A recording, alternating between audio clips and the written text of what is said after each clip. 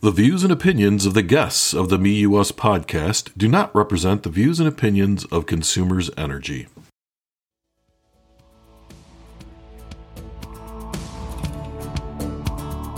Hello, everyone, and welcome to Me You Us, a well-being podcast. It's another Well-Being Wednesday here at Consumers Energy, and I'm your host, Bill Krieger. Today, I have two very special guests, Jordan Wakely and Matt Mearsman. Now, before we get into their story, I'll have them introduce themselves. So, Jordan, if you'd introduce yourself, we'll get the conversation started. Jordan Wakely. I'm 32 years old, born and raised in Grayling, Michigan. Mountain bike racer, ski racer. Fell in love with the canoe marathon at a very early age. I've had family that have paddled since way back in the day, and following that race and watching my uncle's feed for Jeff and Serge, some of the best paddlers in the world. That got my attention, and I was hooked from day one of watching that race. Well, excellent. And it's kind of just a sneak peek for the audience. We will be talking about the AuSable Marathon from last year and upcoming this year. Well, thank you for introducing yourself. And Matt, same for you. If you'd introduce yourself, we'll get this conversation started. Sounds good. Thanks, Bill. My name is Matt Mearsman. I'm 45 years old and born and raised in South Bend, Indiana, just across the border from Michigan. The river that I live on, the St. Joe River, flows up into Michigan, and always been a river guy, I guess. I'm fortunate enough to have found some work around the river, started with a canoe rental business and ended up expanding into some natural resources, river conservation work that I do now, both on the Indiana side of the line as well as on the Michigan side of the line. So my heart's always been in the river, and I tell folks that I found canoe racing as a way to sort of sanction all the time I wanted to spend on the river. It's a little easier to feel better about it when you can tell someone you're training instead of just going out there to explore the river. So try to get on as much as I can. So sometimes it's goofing off and sometimes it's actual training, right? But no one needs to know the difference. That's right. It's a whole lot more of the training than it is the goofing off these days. But it's some people can't believe it when they see it going by at the rate that we go. But it's actually a lot of fun. I mean, even when you're sweating and breathing hard, it's a lot of fun being on the river. Yep, I could believe it. And being from Michigan almost my whole life, spent a little time in the Navy, so I was around water then. But water is a very important part of being here in Michigan. So for the audience, what we're going to talk about today is the Consumers Energy AuSable Marathon. And I know that back in 2020, we didn't have one because I'm going to use the famous term because COVID hit. And so we did not have our marathon, but last year we did. And I'm talking to the team that crushed the previous record. They came in at a record time of 13:54:09, if I'm not mistaken.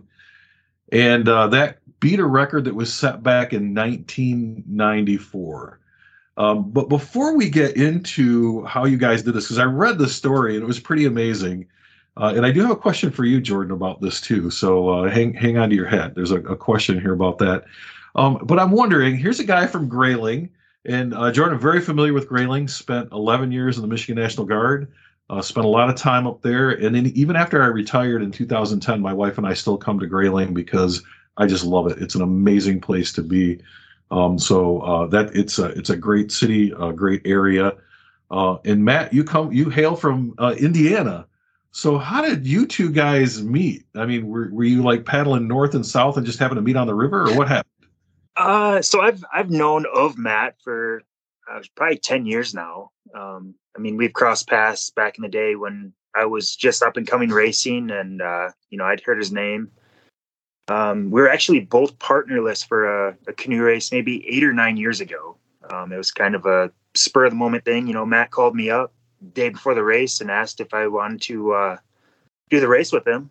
And I hadn't paddled very much at all that year. And I was like, all right, yeah, I've got nothing else going on. So drove up to Paradise, to Quamanon River race. And we had never paddled together, just jumped in a boat and didn't have a very good race.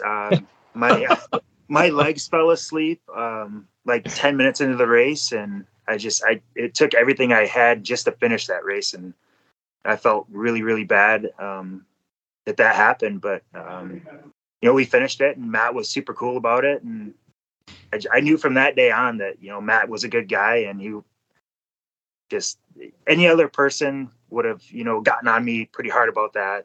Matt didn't. So that was a big eye opener for me.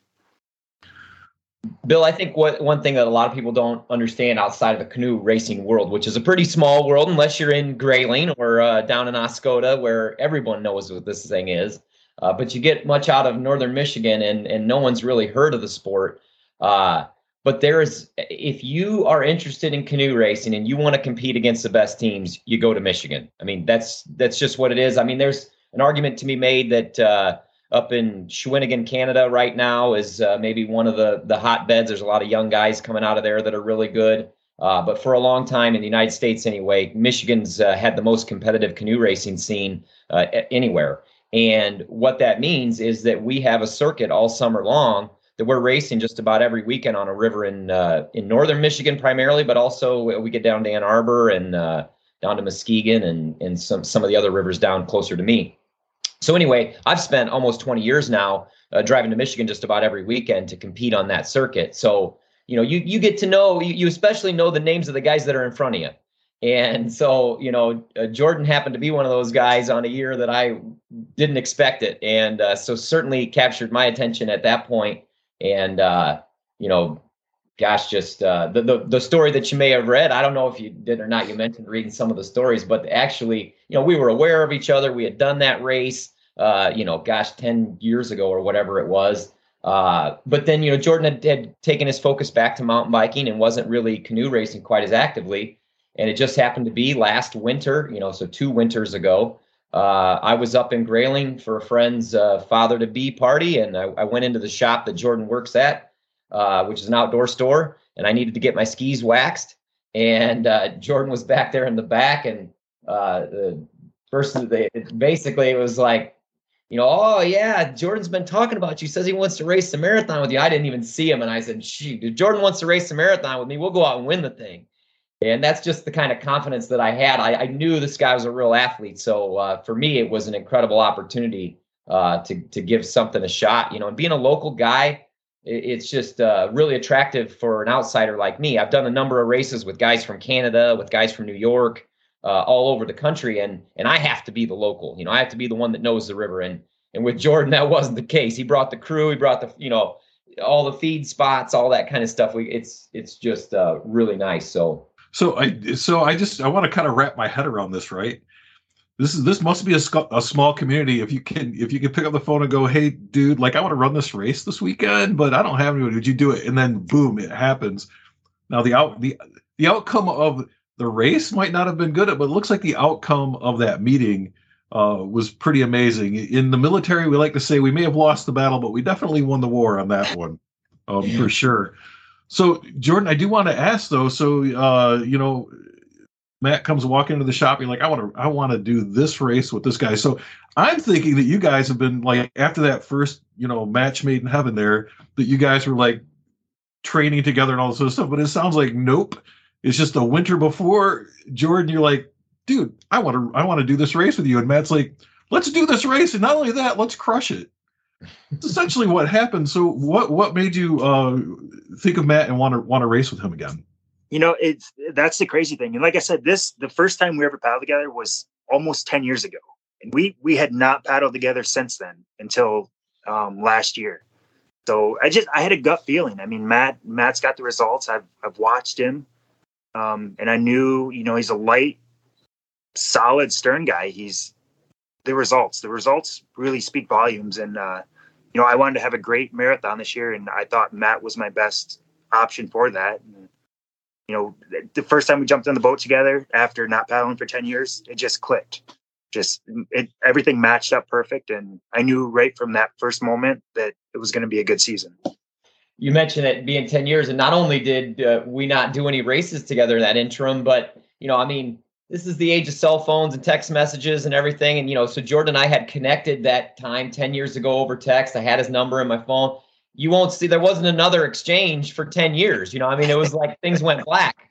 But then is that because his legs fell asleep? Is that why you never called him again? Right. No, not at all. Actually, He did call a few times to check up on me, make sure I could, still function. So That's true. That's true. I did but no, honestly, Bill, I mentioned it earlier. I think it's mostly because Jordan turned his attention towards the bike. I mean, he did have at least one more marathon that I remember, the one that I remember him beating me in. But it was sort of a deal where I don't even think, I was on his radar. He wasn't on mine. I think it was a different kind of year than last year. Last year, he was really focused on, having the best overall performance he could have. Whereas in that other race that I'm thinking of, he raced with a woman from Grayling and, was dead set on winning the mixed battle, which is a whole different thing. Well, and I do want to ask a question before this leaves me. And Jordan, I'll ask you first, and then Matt, I'll ask you. So, Jordan, you're in your 30s. Matt, you're in your 40s. I remember my 30s and 40s because I'm in my 50s now, and I remember my level of athleticism in both of those time frames of my life. But in a lot of sports, 30 and 40 would be considered kind of older for a sport. So, Jordan, when it comes to paddling, from your perspective, are you just kind of getting started, like you got a long time to go, or are you feeling like, I'm getting a little bit old for this? That's a question I've heard a lot lately. I've been racing my bike since I was 14 years old, and I feel like I'm reaching the peak age at that. I've got these 17, 18-year-old kids that are giving me a hard time, at races. And paddling, I actually think that I'm just starting to get into my prime. You look at the results from back in the day, the last 15 years, the guys who were winning the marathon were 40 to 46 years old. And that gives me hope that there's a few more marathons in me competitively. All right. Excellent. Matt, same question for you, because you're a couple years older. Yeah, just a couple. It's really incredible. And when I talk to people about the sport, especially down here in Indiana where no one knows about it, the number one thing that I hit on is the ability for longevity in this sport is really incredible. And Jordan spoke to it. It was just it's inspiring to anybody who's under 50 that you could still go out and win this race. The guys that were doing it have been. And frankly, some of our biggest competition is in my age category. So, I mean, it's not like I'm that much of an outlier at my age, and not only just from the past, but even the current competitors that we're facing. There's some really good ones that are my age. And Jordan and I know this, but there's a couple guys out there that are older than me that if they got into a boat, we could have some trouble with them. I mean, it's no joke. It's really incredible. So I don't know whether, where I'm at in terms of my, peak, how much good I got, but I've seen other people do it, and I'm determined to do it myself. And I love it. I'm putting more time into it than ever before. My body seems to be responding well. I don't have, any nagging injuries or anything like that. And honestly, there's a part of me that thinks the later I get in life, the more I'm able to give to this. It's just other things are sort of slowing down, and I'm able to give more attention to this. So it's kind of encouraging. Well, and that makes sense. And I think the more you take care of yourself, the longer you can do things. And as an example, so a few months ago, I interviewed this guy named Herb Elfring, right? I had heard that he had survived the attack on Pearl Harbor, and he was turning 100 years old in March.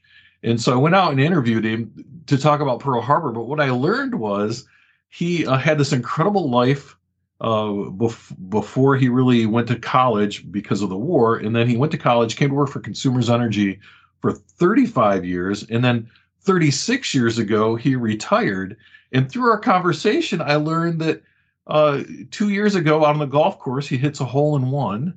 Up until 2 years ago, he was still downhill skiing. He rides his bike, he goes for walks. It's a testament to, I don't think age has anything to do with it. I think it's just determination and whether or not you're taking care of yourself for the most part. The other question I had too was, so this marathon is just a straight up marathon. Like, it's not broken out into age groups or anything like that. There is some bonuses. So there, it's kind of nice. The main thing everyone's going for is your overall position, but they offer some pretty good bonuses for different categories, like one man, one woman. I mentioned mixed earlier. They do also have some age bonuses. So if you're the first team where both people, though, it has to be both people being over 40. So Jordan's really holding me back from some extra prize money. He's really weighing me down in the boat, Bill. That's the thing. But there are some bonuses like that. But overall, no, we're all competing against. I mean, the women's teams are competing heads up against us. We all start at the same time, and we all got to do the same 6 portages around the consumers' dams, and there's no ladies' tees in our sport. Yes, and that it's interesting you say that because my wife is a golfer, right? And she's really good, and I'm not so good. She gets to hit from the ladies' tees, but she could hit from the pro tees and still just kick my butt all over the golf course. I don't think that's fair. I really we got a couple women's teams like that too, for sure. Yes. So Jordan, I do have a question for you. As I looked through this, and it really kind of spelled out how you guys got in the water and what the competition was like. But it sounds like you guys actually took your lead at the Wakely Bridge. Is that a coincidence? So my whole goal, I really wanted to lead the race at Wakely Bridge. It didn't happen like that, but probably 15 minutes below Wakely Bridge, we took the lead. And the next bridge we went through, McMaster's Bridge, I remember 5 minutes from going under that bridge, I looked back and I told Matt, I was like, you've got to be very, very loud when you call your switches because it's going to be insane at this bridge when the local boy comes through in the lead. It's going to be deafening. That's a big deal. Yes. Yep. And for people who've never experienced the Au Sable Marathon, the bridges along the way, they shut them down to traffic, they light them up, and thousands of people come out and cover these bridges. And I just don't think people can comprehend without either at least seeing a video of it or being there themselves, ideally, what it's like to go through at midnight or 1 o'clock in the morning and have that bridge just light up and you can't even hear yourself think as you go through there. It's and you've been out in the wilderness prior to that. You're in the middle of nowhere, darkness, silence, and you come up on that. It's just incredible. It's got to be very motivating. Definitely. We got a thing called bridge paddlers. We talk about people who just light it up at the bridge and so you can impress the crowd, and then you got to shut it back down because you can't sustain that. It's honest. I got to be honest with you. Sometimes when I'm out running, I'm running at my pace, right? And then I'll see a car or a neighbor come by, and I'm like, oh, I get it. Yeah. I get it. Not quite on that grand of a scale, but I get what you're saying there. Oh yeah. I had another question too. So you guys talked about feeds, and I read it in the articles. And so, Jordan, can you tell me what that means? So it's the race is usually 14 and a half to 19 hours long. So every 3-4 hours, we're meeting with a pit crew essentially to get nutrition, bottles, extra t-shirts, paddles, stuff like that. That's without a good feed crew, that you couldn't do that race. It's not possible solo, one run down. Like, it's not going to happen. So when you talk about like a pit stop, are these predetermined, or can you like kind of figure out like, I'm in this situation right now, I'm not sure I want to stop and do this. Can you like skip around? How does that work? They're definitely predetermined. And actually last year's marathon success had a lot to do with where we took our first feed and where the other team took their first feed. But later on into the race, I mean, you see your feed team probably every hour and a half to 2 hours. And if you need something and you don't have that feed plan, you can always get something from them. Yeah. Jordan mentions it, a good feed crew, how critical it is. And when we say that the feeds are predetermined, that just means like between you and your crew, you've talked about where we're going to feed at. But, really, and fortunately, we didn't have this happen last year, but, a really nimble crew, sometimes there's mistakes. Things happen. You tip over, you lose your food, and they can respond by finding another spot that may be different from what you had talked about, but to make sure to get you your nutrition when you need it. So that happens. And some of the best crews, like, they'll find some crazy road end in the middle of nowhere to be able to, get you going so you're not going for full 2 hours without any food or drink. So it's a pretty amazing thing because I picture, silly me, I picture you guys out on the river paddling along, for your 13, almost 14 hours I didn't think about, oh, well, they probably need to eat. They probably need to reapply sunscreen. If you're like me, you have to put that stuff on every 10 minutes. Maybe I lose a paddle, maybe I break a paddle, maybe something happens. So that's good to know. And I don't know how many people in the audience understand Yeah. that that's out there as well. Yeah, Bill, on that, like, I think it's, canoe racing itself, again, outside of Grayling and Oscoda, the whole concept of canoe racing seems like an oxymoron. I mean, most people think of canoe and racing as opposite things. Like a canoe is something you do, you float down, you drink a beer, you look at the birds, whatever, it's not something, I mean, if they were to see what we're doing, they wouldn't even think of it as canoeing. And you use the word of the pit stops. Well, for the top teams, these aren't stops. We don't stop. We literally are going through there at, 5 to 10 miles an hour, and they're just getting in harm's way. They put themselves in harm's way. They're wading out into the river and trying to hand us things as we go flying by in the middle of the night. Like there's been some serious injuries of people getting hit trying to feed, and it might not necessarily be their team that hit them, which almost makes it even worse. But there's been people that have some broken legs and stuff from getting hit by canoes trying to feed. So this would be similar to what you see at a marathon where they run past the hydration stations and just grab a cup and continue going. Yeah. That kind of completes the picture for me then. You're not pit stopping at all. I get it. That's like changing your tires on the go in a NASCAR race. Yeah, exactly. I can see where people could get hurt doing that, definitely. I kind of want to rewind a little bit back to that fateful day in that winter when Matt, you walked into the shop and Jordan's like, hey, we want to do this. What was that train up like for the two of you? Because, you think of it, you can think of it in two ways. One, from, December, January to July is a long time. But for what you're going to be doing, it's not really a long time. One of the things, and this is really incredible about our sport, and makes what Jordan did even more amazing, is that it's a really unique I don't want to say motion. It is a motion, but it's a really unique muscle group that you have to develop to be able to do this. And so what you find is it takes a while before you really come into your prime in this sport, if you want to call it that. And it doesn't matter what age you're at when you start, but you need a certain number of years under your belt to really develop not just the skills, but literally the muscle memory to compete at a top level, or to compete at your best, let's say, in this sport. And so, a lot of us who are really going after, we don't really ever stop. I mean, we're still training on it. And I think when I say it's a little bit unusual for Jordan, I'll let him tell you about, how his has been because of his mountain biking career or skiing, either one. He's got a lot of other options and things that he does. But for me, I don't stop. I paddle all through this fall and into the winter. And, it coming into that time, again, right on the heels of COVID, that's important in this story, I think. And I think it's important in Jordan's story of what he was thinking about at the time. COVID played a role. Well, same for me.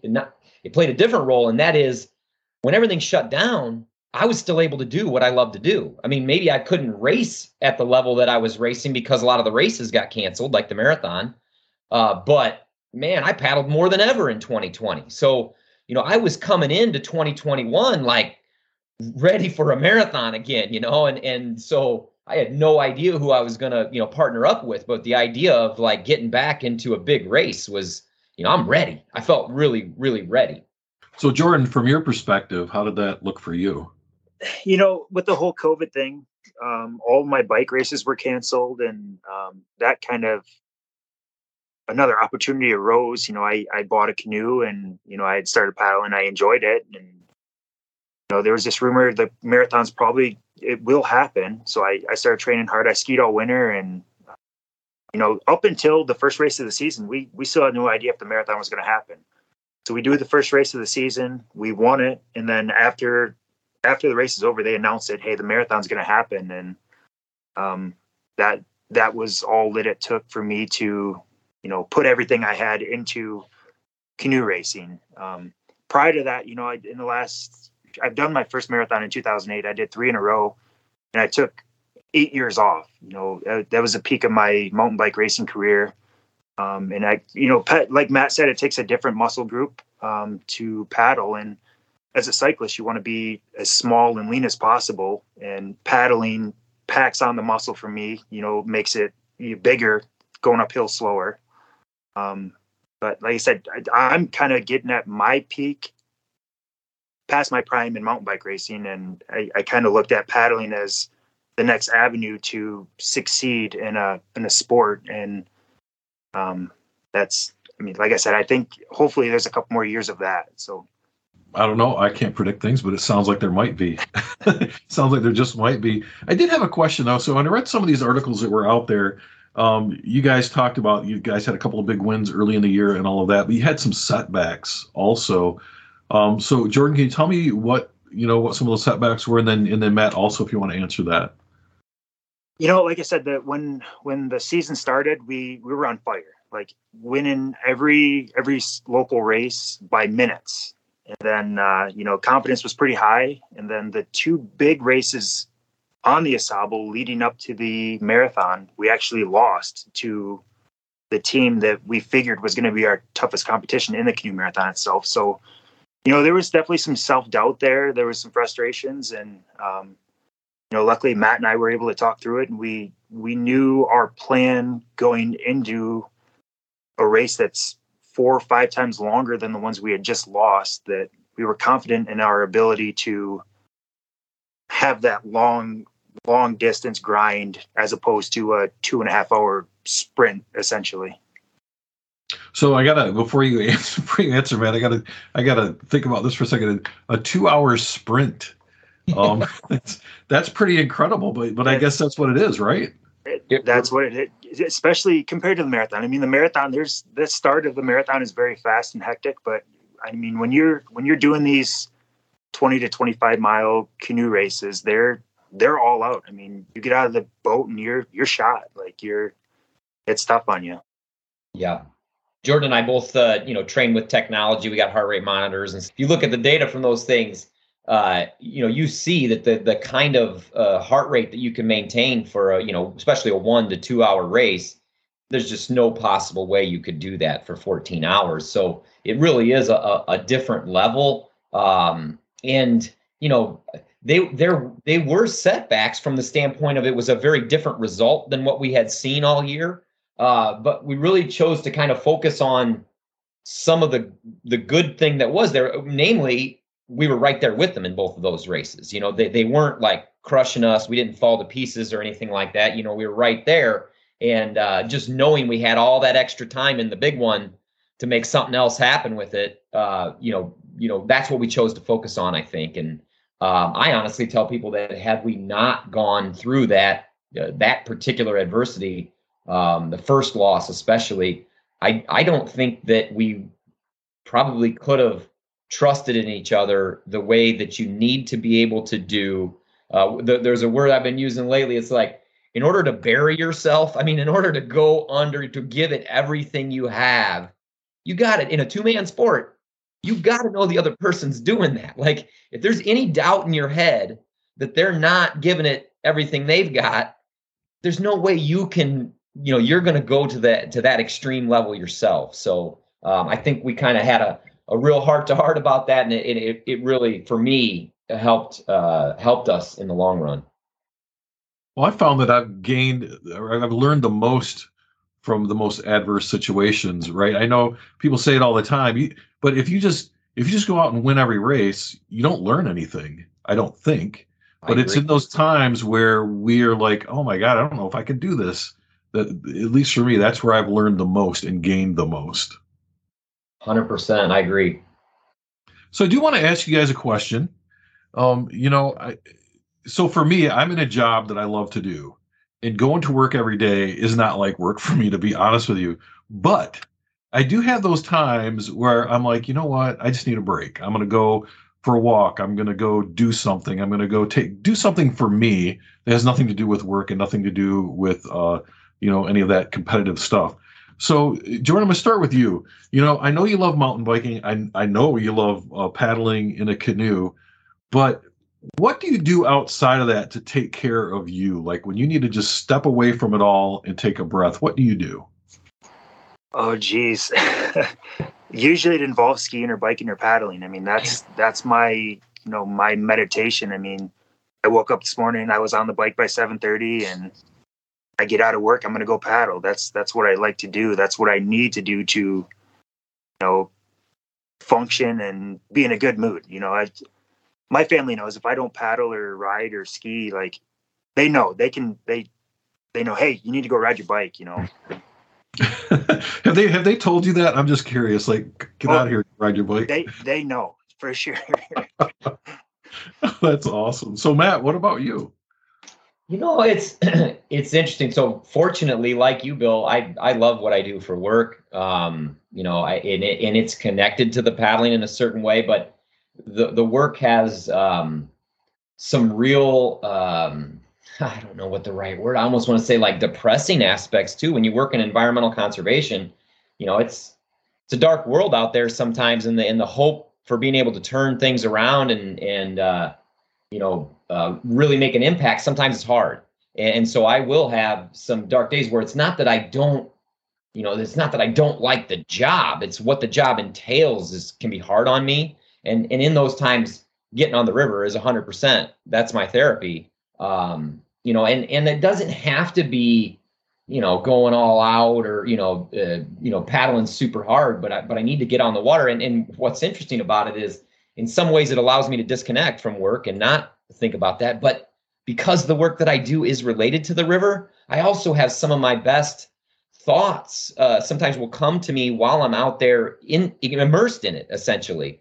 Now, you know, my wife, she enjoys paddling with me. She's not so big on the racing thing. But the other thing that we would do that would be more like, you know, or I guess I should say more different than, you know, this training, getting on the river and paddling hard. You know, we enjoy hiking. We've got a couple great places we'll go and walk, and it's, you know, it's active, but it's not, you know, high heart rate, getting, you know, crazy or anything. So we love just, you know, kind of going for walks. And then honestly, you know, going out to eat, having a beer, those kind of things are big for us. You know, it really, things I look forward to every week. We don't have kids. And so, you know, we managed to try and get out for a nice dinner at least once or twice a week. And I got some great breweries that have sponsored me in my canoe racing career, and they're always happy to see us. And so those things help me a lot.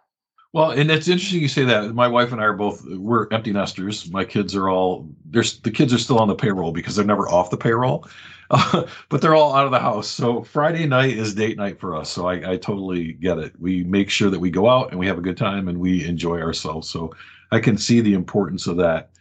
Now, I did want to ask a couple of technical questions about canoe racing. Jordan, you mentioned, I think that you said that Matt is a good sternman. So it sounds like you each kind of have your own position in that canoe as to what you're doing. So, Jordan, what's your position and how does that differ from what Matt does? Usually the bigger, heavier guy is in the front, the bow guy. Usually sets the tempo, you know, in charge of watching for rocks and logs and obstacles in the river. So for people who, again, certainly never seen a canoe race, but maybe never even been in a canoe, you've got two seats in a traditional canoe. One's in the front and one's in the back. The one in the front is the bow, and the one in the back is the stern. And as Jordan mentioned, just because of the shape of a canoe, it tends to balance better with the heavier person in the front because they have to sit further away from the end of the boat because their legs are in front of them. Whereas the person in the back can slide all the way to the back end of the boat because their legs aren't in front of them. So you tend to have, you know, the smaller, lighter person in the back and the person in the front's a little heavier. Well, there's another thing to it that tends to go along with weight conveniently, and that is you often have, not always, and this is important, but you often have the more powerful paddler in the front, and it's because when they apply power in their stroke, it doesn't affect the steering of the canoe as much as it does in the back. When you're in the back, you have more leverage. So when you really apply power from the back seat, you are able to turn the canoe much more quickly than someone in the front applying that same amount of power. Well, if steering were all that we cared about, well, maybe you would put the most powerful person in the back and you'd be able to steer better theoretically. But in our sport, you know, you actually want to be able to put as much power into going forward as you can. And so by putting the more powerful person in the front seat, more of their power is put into making the boat go forward. And then the person in the back has that advantage of leverage to be able to steer the canoe. And so my size has just lended me to being in the stern a lot of my career, not always. I'd say I'd probably split 80-20 in the AuSable marathons that I've done between bow and stern. But it's pretty hard for me to find someone other than a woman to be smaller than me to go in the stern. So when I do paddle bow, often we don't have quite the right balance that you'd be looking for. Jordan and I this is, maybe a little bit geeky for your audience or a little bit too much information for your audience, but I feel like we did some things quite a bit different than what's conventional. I mean, Jordan is bigger than me, and he's certainly more powerful than me. So in that sense, we're conventional. But what we did that I think is a little bit different than some of the teams that have been successful in the past is Jordan actually did quite a bit of steering from the front, especially up where the river is small and twisty and technical. We just kind of worked out a way for him, as the guy who knows the river and has spent more time on it than me. He was actually able to kind of drive from the front more than I think has been done in the past. And that really makes things easier on me. It allows me to put more of my power into just taking it where I can see where he's trying to go with it, and I'm just following, I'm just helping him get there, versus like being behind him and trying to, show him where I'm trying to go, which is not as obvious as you can see someone's body posture and stuff when they're in front of you. You can tell what they're trying to do. So if that's the person that's kind of leading the boat, if you can work it out, I think there's some real advantages to it. So when we look at our corporate carrying culture, one of the things we talk about at Consumers Energy is agility, right? So we all know our place and what our job is, but it sounds like, just like in our business, sometimes we have to step outside of that and do it a little bit differently to make sure that everything goes well. And great explanation from both of you, because that explains a lot about why my sister and I attempted to kill each other in canoes a couple of times because we were just going in circles. But that's a different story for a different time, I think. We are getting close to the end of the podcast, but before we go, I would like to give each of you just the opportunity to leave the audience with a message. So I always ask my guests, what would you like our audience to take away from our conversation today? So Matt, I'll let you go first on that. Thanks, Bill. Just sort of making an assumption that a lot of your audience has some kind of connection or awareness with consumers. What I want to say is someone from Northern Indiana, a place where we have no public land and no beautiful rivers, that the management of those dams and the AuSable River as a resource for Northern Michigan is really incredible. And the cooperation between the power company and the people that put on this race is just really appreciated. And I don't know. I mean, even beyond the race, I feel like before I ever knew there was such a thing as the AuSable Canoe Marathon, my wife and I went up canoeing on the river, and the portages were all really well marked.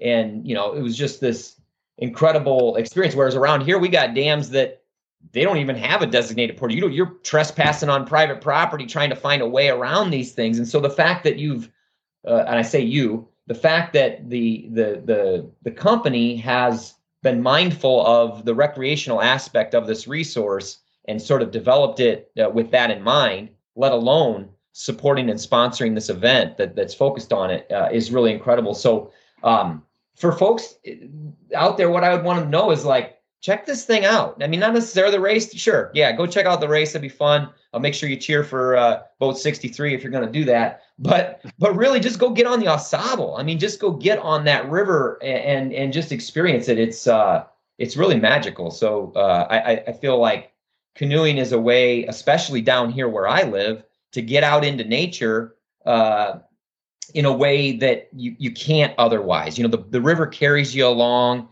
You're moving through, incredible places. And so that is really what motivates and inspires my time on the water, is just a desire to be out there. So I would say to you, try to find some of that time if you can, if you get the opportunity, or make that an opportunity. Well, Matt, and I couldn't agree more. I know that in my time spent in the National Guard and going to Grayling at the end of what we call quote unquote summer camp, many of us would get in the river and either, just go tubing down the river or jumping in a canoe and having a couple of those beers that we talked about earlier, and just really enjoying it. And because I'm from Michigan, it's very easy to, take it for granted that we have all of that. But, reflecting back on it, that was a great way to kind of blow off some steam after a couple of weeks of really hard training, to enjoy camaraderie, to get together with friends. And it was all because of the river and because of the city of Grayling. So, thanks for putting that memory back in my head. I appreciate it. Jordan, what about you? Well, as Matt had said, the work that Consumers has done, not even just for the canoe marathon, but for public access, fishing access, boating access, road ends. And it's amazing what's been done in the last few years, let alone on top of the marathon. What Consumers has done for the marathon it's unfathomable of, the support they're giving us, the paddlers, spectators, opening up their dams for the race to go through there. And even this year, I know there's a new, there's stairs there actually, instead of, getting out at a wall. It makes it a tad bit easier on us after 10 hours in a boat. And then for the spectators too, it's a lot nicer. Well, again, thanks both of you for joining the podcast today. It was great to get to know you and to learn a little bit more about canoeing. And maybe next time I go out, I'll be a little bit better at it. Clearly not at the level that you two guys are, but maybe someday. For anyone who is interested, though, the AuSable Marathon takes place the last full weekend in July. And this year, as we were talking, it is the latest date possible. So July 30th through the 31st will be the actual marathon. But come up to Grayling a little bit early because there's a lot of fun stuff that goes on the weekend before, as well as that whole week is really a celebration culminating in this event. And then I'm sure there's a lot of fun things that happen afterwards as well. So Jordan, Matt, thanks again for coming on the podcast. You bet. Thank you, Bill. Thanks for having us. Thank you to the audience for listening in today. The Me, You, Us podcast is proudly sponsored by Consumers Energy, leaving Michigan better than we found it. Remember, you can find the Me, You, Us podcast on all major podcasting platforms, so be sure to go out, find us, and subscribe. If you or someone you know is in crisis, please contact the Suicide Prevention Lifeline at 1-800-273-8255. That's 1-800-273-8255. If you are a veteran or know a veteran who is in crisis, you can call 1-800-273-8255 and press 1 for the Veterans Crisis Line. And remember to tune in every Wednesday as we talk about the things that impact your personal well-being.